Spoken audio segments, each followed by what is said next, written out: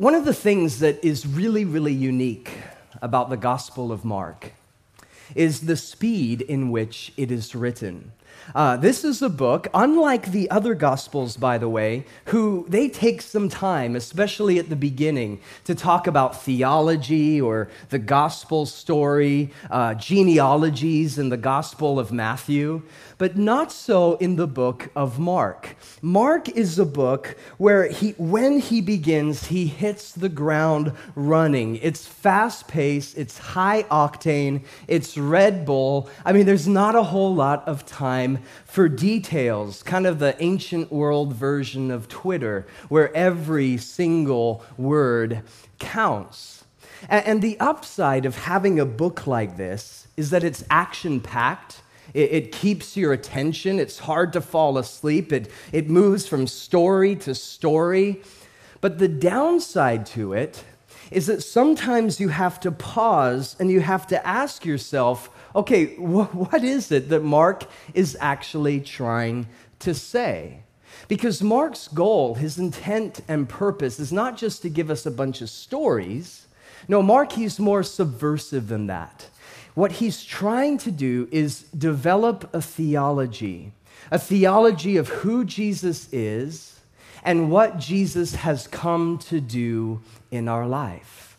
And such is the case in our text this evening. Because here in Mark chapter 1, at the surface level, it seems to be all about a guy called John the Baptist, or as I like to call him, J the B.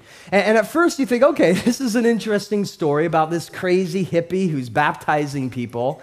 But actually, when you begin to dig a little bit beneath the surface, you find that there's a whole lot more that's going on. That Mark is teaching us something about the heart and the nature of God and his intention to restore his people to himself. And so with that, well, let's dive in, and we'll just start in verse 1 of our text. It says this: "The beginning of the good news about Jesus the Messiah, the Son of God, as it is written in Isaiah the prophet, I will send my messenger ahead of you, who will prepare your way, a voice of one calling in the wilderness, prepare the way for the Lord, and make straight paths for him." And so the book begins with Mark quoting, he says, from Isaiah the prophet. Now, what's interesting is that this is a quote not just from Isaiah the prophet, but it's also a quote from Exodus and the book of Malachi, which raises the question, well, why would he attribute it to Isaiah when he's including these other guys with the quote as well? Well, one answer to that is that Isaiah is the predominant Old Testament influence for Mark. When he writes, he is frequently referring to this passage. A second reason is that in the first century AD, kind of the way that the Jewish people thought and wrote, when they would reference a source, they would also have in mind numerous other sources that were attached and connected and related to it. So this little phrase, verses 2 and 3, is really a conglomeration of Exodus, Malachi, and Isaiah. And as I said earlier, when he's quoting these things, he's doing so subversively. He is building out a theology of who Jesus is. And so what I want to do real quickly is, well, let's have a look at these passages that he's quoting from. And let's see what we can learn from them. So if you have your Bibles, if you want to turn with me now, all the way back to the book of Exodus. Exodus chapter 23. And as you know, Exodus 23 is right in the middle of the Exodus story. So God had saved his people from slavery in Egypt. He had brought Israel through the waters of the Red Sea, across the wilderness, over the Jordan, and into the promised land. And now here in Exodus 23, verse 20, God speaks over his people, and he gives them a promise. Check it out, verse 20, it says, I am sending an angel ahead of you to guard you along the way and to bring you to the place that I have prepared. So here is God's promise to the nation of Israel that we're on this 40-year trek through the wilderness into the promised land. And what we have to understand about this story is that Exodus is absolutely fundamental and essential to the Jewish narrative. It was the paradigm for Israel's history, both past and future. And every year, the Jewish people, they would gather together, and we see this to this day in Israel, to celebrate, to commemorate all the things that God had done for their ancestors. And so they eat the lamb, they break the bread, they tell the stories of how God had brought them into freedom, how he had passed over Israel while they were in Egypt. So it was the story of Exodus that forged their identity and shaped their worldview for years and years to come. So Mark begins this story by referencing the Exodus story. Why? Well, I think one of the reasons is he's teaching us that the story of Jesus is going to look in some way, in some fashion, it's going to look like a new Exodus. That Jesus is going to be all about bringing people who were in bondage and slavery, setting them free, liberating them from their captivity, and across a wilderness and towards a promised land. So here we have quote number 1, but he also quotes from the book of Isaiah. And so if you want to turn with me now to Isaiah chapter 40, and we'll see the second one. Isaiah 40, beginning in verse 1. Now, here in Isaiah, we're skipping forward some 900 years. And just like in the book of Exodus, how they were in bondage to the Egyptians back then, well, here in Isaiah, they're in bondage to the Babylonians under King Nebuchadnezzar. And beginning here in chapter 40, what God is doing is he's wanting to encourage and console his people who were filled with despair and hopelessness. Check it out, verse 1. Comfort, comfort my people, says your God. Speak tenderly to Jerusalem and proclaim to her that her hard service has been completed, that her sin has been paid for, that she has received from the Lord's hand double for all her sin. And here's the quote from Mark, verse 3, a voice of one calling in the wilderness, prepare the way for the Lord, make straight paths in the desert, a highway for our God.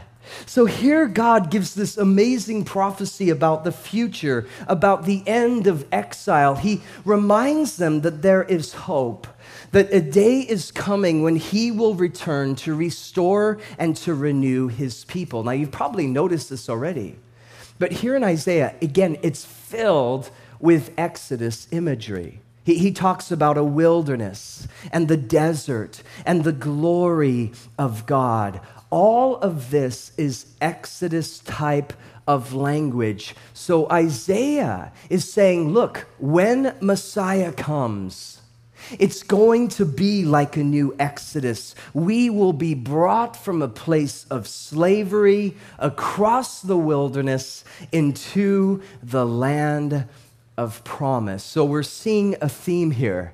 Exodus in Exodus 23, Exodus in Isaiah chapter 40, but there's one more passage. This time, turn with me to the last book of the Old Testament, the book of Malachi, or if you're Italian, Malachi, the Italian prophet. Malachi chapter 3. That wasn't even close to being funny. Malachi chapter 3, verse 1. He says this, I will send my messenger who will prepare the way before me. Then suddenly the Lord you are seeking will come to his temple. The messenger of the covenant whom you desire will come, says the Lord Almighty. But who can endure the day of his coming? Who can stand when he appears? For he will be like a refiner's fire or a launderer's soap. Interesting. So here, Malachi, he begins by giving a promise of God's return. He says, when the Lord comes back, he will set the world straight. He will put an end to injustice. And like a fire, he will purify that which has been made corrupt. Now, this is interesting. The point here that Malachi is making is that day is assured. It's going to happen. And until that day, he is calling his people to be ready, to prepare the way, because a messenger will come, and shortly after this messenger, God himself will come to his people. So this is the last prophet of the Old Testament, the last book of the Old Testament, and now we come back to the Gospel of Mark. Turn with me back to Mark chapter 1. Keep in mind that between Malachi and Mark, some 400 years have gone by. So Malachi gives this promise. God's going to come. A messenger will come. God's going to restore us. It's the end of exile. It's in sight. But then 400 years go by with no visions, with no prophets, with no revelation. The heavens are silent, and the people as a whole are on pins and needles, waiting. When will Messiah come? They're waiting for his return. They're waiting for the end of exile. They're waiting for the messenger who would come to prepare the way of the Lord. Now, can you imagine then the impact that these words must have had? When Mark explodes on the scene, beginning his book this way, he says, a voice, which right off the bat would get their attention because there had been no voice. A voice calling in the wilderness, prepare the way for the Lord, make straight paths for him. And so, verse 4, John the Baptist, J the B, appeared in the wilderness, preaching a baptism of repentance for the forgiveness of sin. So Mark begins in an explosive, dynamic, powerful way by saying, look, the one that Israel has been waiting for, the messenger who would come to prepare the way of the Lord, he is now here. And his name is John the Baptist. And John's whole job was to get the people ready for this amazing event that was about to take place. You know, when you're about to go meet someone important, let's say you're about to have an interview at work, or you're going to meet with the CEO, you're taking a girl out on the date, well, generally, you want to put your best foot forward, you do a little shaving, get some new clothes or what have you. It's like what they say in England, everywhere the queen goes, it smells of fresh paint. And in a sense, that's what is happening here. John the Baptist, he's like, hey, repaint and be baptized, right? He's saying, we need to get ready. That was kind of a joke. That was a really, and you're disobeying Brooke because he said you're supposed to laugh, and he didn't even laugh at that. It was a good one. No, it wasn't. I actually had guys when I was a pastor in Maui.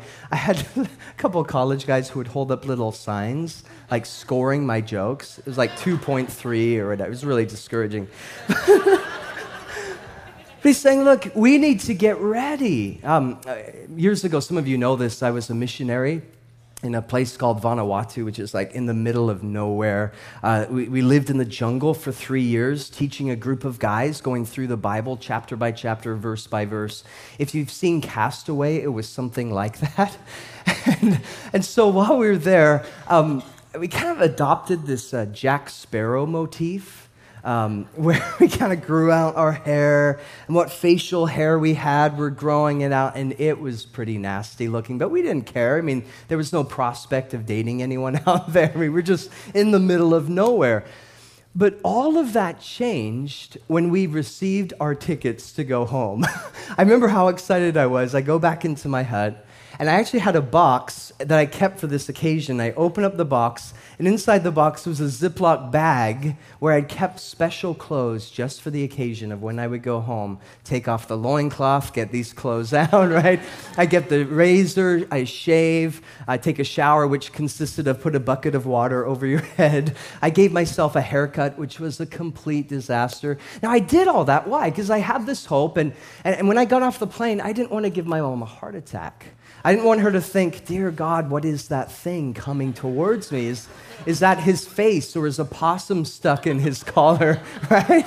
Yeah, I was preparing the way. And in a sense, that's what John is doing. He's like, guys, we're going home. It's the end of exile. Messiah is about to return. And to get ready for that event, we need to get our hearts in a place where we can receive what he is about to do. So this was his message.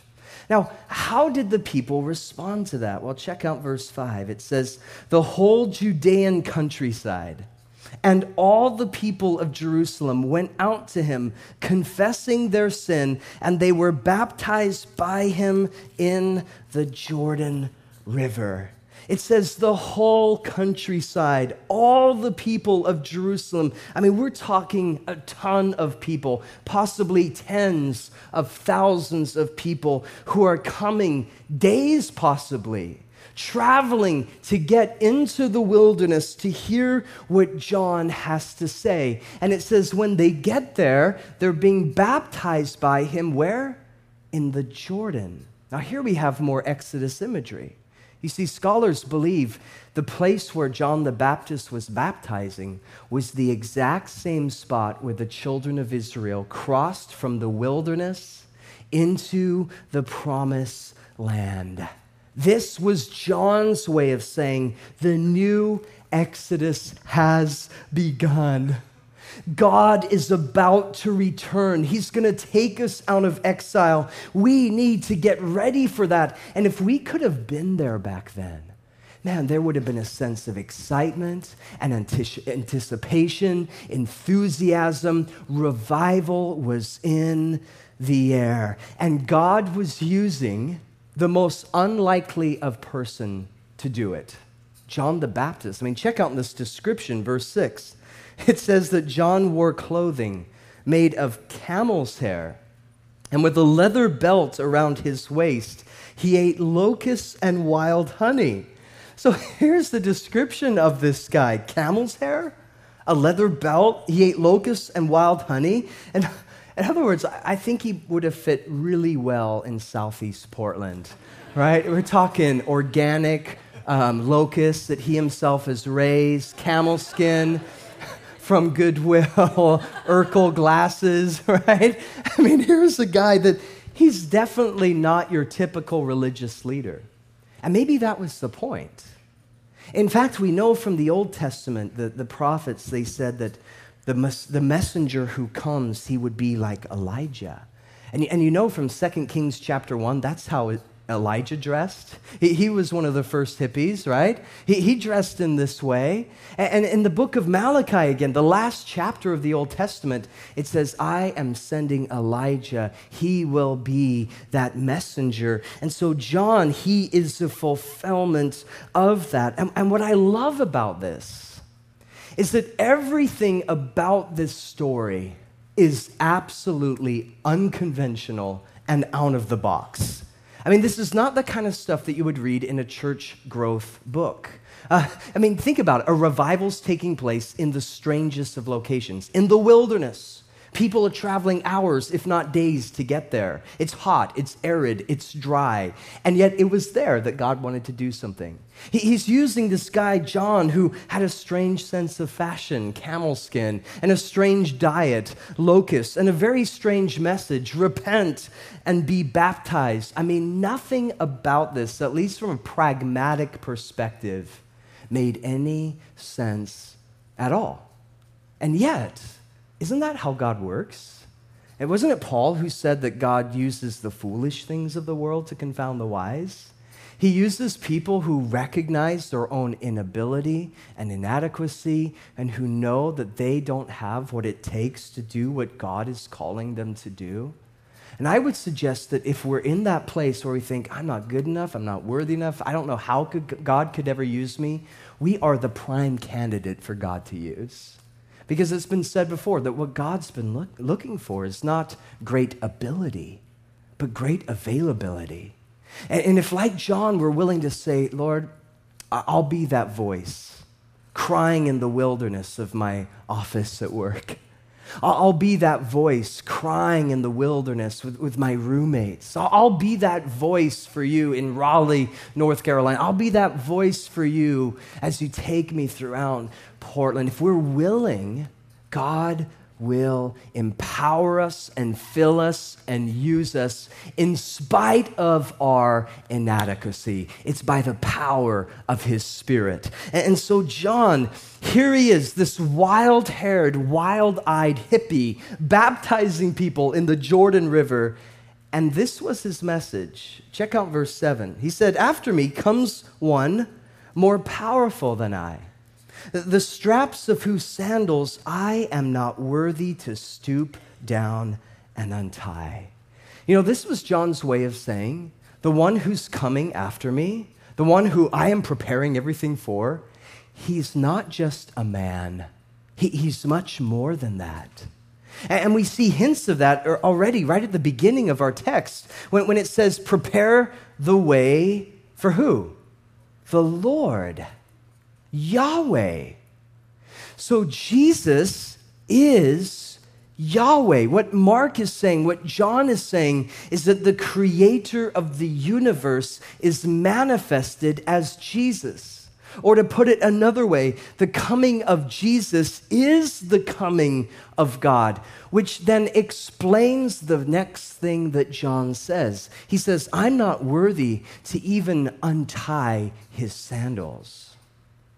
Which in the ancient world, that was the job of a slave. In fact, in the Jewish Talmud, it actually says, of all the jobs that a slave had to do, none was more menial than the task of untying someone's sandal. So what John is saying is, look, I am not even worthy to be called the slave of Christ, the one who is coming. It's God himself. He is the one who's to lead us out of Egypt into the land of promise. And then he says this, verse 8, I am baptizing you with water, but he will baptize you with the Holy Spirit. In other words, he's saying, my baptism is just a preview of coming attractions. That when the Lord comes, he's going to be baptizing you with something far, far better. He's going to baptize you with the Holy Spirit, which, check this out, this would have been absolutely shocking, maybe even scandalous to John's audience. You know, we read about the baptism of the Spirit and the Spirit empowering people for ministry. And we say, of course, yeah, that's what the Spirit of God does. But in the Old Testament, their theology of the Holy Spirit, well, it was believed that the Spirit would only come upon a select few. So he would come upon prophets and priests and kings. And to symbolize that, they would be anointed with oil. But as far as we can tell, the average Joe in Israel wasn't empowered by the Spirit in this way. But what you also find in the Old Testament are these excited whispers of the prophets who would look forward to a day when God's Spirit would be poured out on all people. And there's tons of passages that speak into this, but one you may wish to jot down. I love it. It's found in the book of Joel, chapter 2, verses 28 and 29. And it says this, afterwards, I will pour out my Spirit on all people. Your sons and your daughters will prophesy. Your old men will dream dreams. Your young men will see visions. Even on my servants, both men and women, I will pour out my Spirit on those days. So that was God's promise and prophecy. And what John is saying is, look, that prophecy that Joel gave hundreds of years ago is about to be fulfilled. God is going to baptize us in his Spirit. He's going to draw us out of exile. We are going into the promised land. Can you see now why thousands and thousands of people came to hear what John was saying? These were a people in the first century who were in exile. Oh, they weren't in bondage in Egypt or under the Babylonians. No, they were in bondage in Rome. And they were disoriented with years of oppression. These were a people that were desperate for God to work. And it was in this deafening context of silence and struggle that the voice of God was beginning to break through. The one that they had been waiting for hundreds and hundreds of years was about to appear. God was about to do something new in their life. That is why they came. That is why there was such a sense of anticipation as they stood at the banks of the Jordan River. And you see, brothers and sisters, I think it's at this point that this story of J the Bee intersects with our lives here tonight. Because I think so many of us, as I was praying it through this last week, the Lord really spoke into my heart that many of us are in the same place where these people were at. These are people that are hoping, yearning, waiting, praying that God would show up and fulfill his promises and take them to the other side. And I think for many of us, that is in a sense where we are at in life. Like these people, there are some of us tonight, and we're standing at the edge of a Jordan River. And you have this sense that God is about to do something new. You have this sense that God is about to open doors in your life. You have the sense that he's about to bring you into a new season. But until that time, well, you've been waiting and waiting and waiting for God to open those doors. And if you're like me at all, man, I struggle with waiting. Patience is not something I'm strong at. I love that prayer that says, God, give me patience now. Right? It's something that's hard. I don't like waiting. And as we're waiting, it's so easy for us to get discouraged. You know, I know that some of you, you've been waiting at the banks of the Jordan, and maybe it's for you, your marriage. And you believe that God has something so much more for you guys. That he wants to bring you beyond the tension and the conflict and the unforgiveness. And it's like you can see the other side. You can see what it is that God is wanting to do in you and through you. But so far, it has not yet been happening. Maybe for others in here, God's given you a vision for a vocation or a business or a company, and you have all these dreams, all these ideas, all these ambitions, ways that you could use it for the kingdom of God. And yet you've been waiting. You're standing at the edge of the Jordan. God, would you open that door? Would you make it possible? And until now, it hasn't yet occurred. Maybe for some of you, you're standing at the edge of a Jordan, and your Jordan is singleness. And you've been waiting and praying, God, would you bring me a wife? Would you bring me a husband? And maybe for some of you, you've been waiting so long, you're like, I don't care if she looks like John the Baptist at this point. She can use my razor. You know, Lord, just bring someone, bring anyone in my life. That's a tough place to be. You know, I know for me and my wife and for the Raleigh team, where this impacts our life is we're standing at the edge of a Jordan. You know, in a couple months, we're about to cross over to a whole new land, a land of cornhole and place where they say y'all. And there's some things that we have to adapt to. And we're in the season, okay, what's going to be on the other side? And we know that when we get there, it's not all going to be good. Now, part of it will. There's 217 days on average of sun there. Praise God. Just found that out. But there's also going to be a ton of challenges, right? And pastoring is hard work. It's difficult. Planning a church is insanely difficult. And you see this in the Old Testament. When they crossed into the promised land, it wasn't all easy. There were giants in the land, right? There were challenges and difficulties. And so we're at this place, okay, God, we're ready to go. But the question is, when we're at the edge of the Jordan, when we're in the season of waiting, singleness, marriage, ministry, business. Maybe you're praying for someone. You've been praying for them for years and years and years. Lord, would you save him? Would you save her? Your son, your daughter, your mother, your father, your coworker. And they've been heavy on your heart, and you're at the edge of the Jordan because you know that God wants to rescue them. You know that God wants to bring them into the promised land. Here's the question. What do we do in those seasons where we're waiting?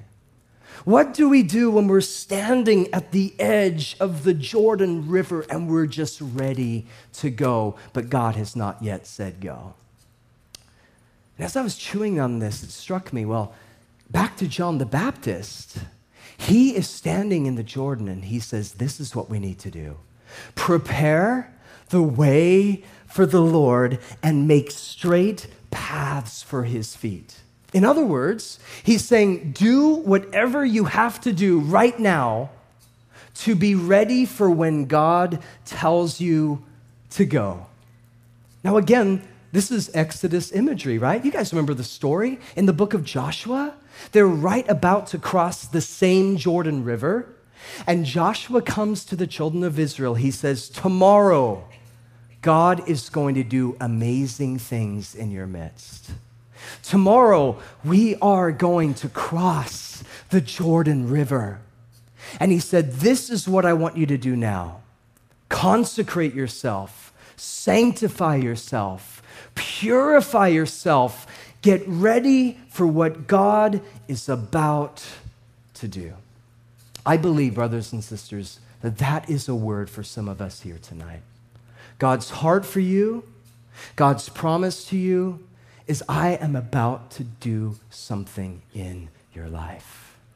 You're at the edge of the Jordan, and you've been there, maybe not 400 years, but 40 or 4, and you're ready to go. And God is saying, prepare the way. Make straight paths for your feet. Now, what does that mean? Well, I think it'll look different for each one of us. John's message to prepare the way was this. First of all, he said what? Repent. And for some of us, if we're to go into the next season, if we're going to cross over the Jordan River, it might mean that we have some repenting to do. Maybe there's some things that we've taken with us from Egypt, from our old life, some habits and addictions and struggles, anger, gossip, pornography, bitterness, unforgiveness, and we've been carrying it with us as we've been going through the wilderness, and now we're at the Jordan River, and God's saying, no, you need to stop, you need to let that go. I'm not letting you take that over to the other side. And I know it's hard. I know it's difficult to let go of those things, but trust me, what I have for you is so much better. You know, as I mentioned, my wife and I, we lived in Hawaii a number of years ago, suffering for Jesus like you do in the islands, and I was pastoring a church out there, and one of the things when you live in Hawaii that you deal with is cockroaches. I mean, there's tons of them. They're always coming in the house, and you can imagine my horror then when I walk out into our living room and our 1-year-old daughter, she's 8 now, she was 1 at the time, was sitting there in the living room chomping down on this 2-inch long cockroach. And so I run to her I'm like, no. And I grabbed this thing. And the weird thing is like, she's enjoying it. Like, maybe they taste good. I don't know. Tastes like chicken, right? And I take it away from her. And she just comes unglued. She just starts screaming and yelling and looking at me with these piercing eyes. And I know if she could have talked back then, it would have been something like this: Dad, you are so mean. How could you do that to me? You have no idea, Dad, how good that was. It was crunchy on the outside. It was soft in the center. It's just this amazing culinary experience. You see, as her father, I'm like terrified. No, that thing's going to make you sick. There's disease and there's germs. And how many times does our father come to us? What are you doing? You're eating what? You're going where? You're looking at that? You're kidding me. That stuff is going to make you sick. What I have for you is health and vibrancy and joy and shalom. It's called the promised land. And if we want to get to that point, it might mean that we need to repent. Jesus said, if your hand causes you to sin, do what with it? Cut it off. He didn't say, well, put a glove on it, stick it in your back pocket, pretend it's not there. I said, get rid of it. He said, if your eye causes you to sin, do what? You pluck it out. He didn't say, well, put a patch over it, just look out the other eye. No, obviously Jesus isn't being literal, or else we'd all be blind and handless, right? But he is being very powerful. He's saying, if we're not radical with sin, sin is going to completely wipe us out and destroy us. Man, you want to get to the promised land. You want to get to this next season. Begin with repentance. That's what John does. Prepare the way in your heart for the Lord. Secondly, he says we need to be baptized with the Holy Spirit. And maybe for some of us, you're at this point where you see what God has for you, and it's overwhelming, and it's daunting, it's exciting, it's invigorating, you can't wait to get there, but you also realize there's no way on God's green earth that you can do it alone. Do you ever feel that way? It's like, God, you've given me this vision, but I need help. I need you. And what we need, brothers and sisters, is the Spirit of God. It's not by might, it's not by power, but it's by my Spirit, says the Lord. And if you're here tonight and you would say, I just need a fresh filling and empowering and anointing with God's Spirit, that's available for you. I'd encourage you, when we're done with this in about 3 hours, you can go to the back, and we just love to pray with you and ask God's Spirit to come upon you. Finally, number 3, he is calling people to salvation. He's saying, look, you need to get right with God. And listen, it could be tonight that there are some here and you have not yet given your life to the Lord. Maybe you haven't fully surrendered to him. Maybe like the Exodus story, you're still stuck in Egypt and you're in chains. And if you're honest, you know it. It's chains of sin, or anger, or bitterness, chains of guilt and shame. Listen, Jesus wants to set you free. He has so much for you. He wants to bless you and fill you and use you.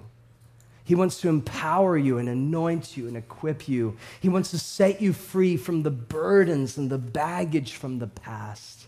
And if you're here tonight and you would say, I know I need to get right with God. Maybe it's just an accident that you're here. Maybe someone invited you, or maybe you just happened to be driving by and you came in. Listen, it's not an accident. The Lord desires tonight to give you a new life. And if you would say tonight, man, I need a clean slate. I need a fresh start. One of the best ways I think that can take place is through the waters of baptism. Remember the Exodus story, the first thing they did right when they got out of Egypt was what? They're baptized in the Red Sea. They go right through the waters. They're brought out to the other side, through the Jordan, into the land of promise. And baptism is a picture of death, burial, and resurrection. Maybe there's a bunch of baggage in your life tonight that you just need to drown, that you need to get rid of.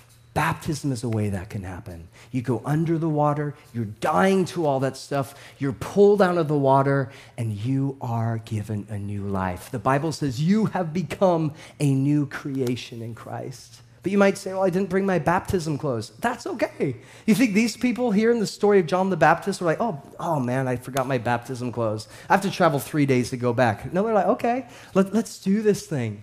And they were willing to come to those waters where this wild-eyed, long-haired, massive beard, locust hanging from it, crazy hippie called John the Baptist was saying, repent, be baptized, prepare the way of the Lord. Because that, brothers and sisters, is God's heart for us tonight. He has a new exodus for you, a new season for you. He's going to take you into the land. And the question is, will we say yes to that invitation? And will we prepare the way of the Lord? Amen? Let's pray, shall we? God, thank you so much tonight for loving us, for pursuing us, and for saving us.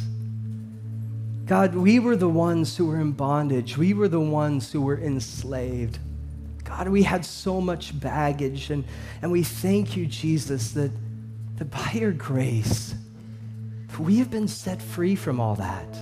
And he who the Son sets free shall be free indeed. And Father, I pray this evening that if there's any here who don't yet know you, who have not fully surrendered to you, if there's any here who want to get baptized, God, I pray that tonight would be the night that they would stop running and surrender and find the hope and the joy and the peace that is found in you.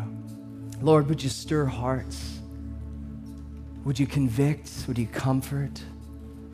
And Lord, for those of us tonight who need a fresh filling of your Spirit, as we worship you now, we invite your Spirit to come, to fall on us, to fill us, to flood this place.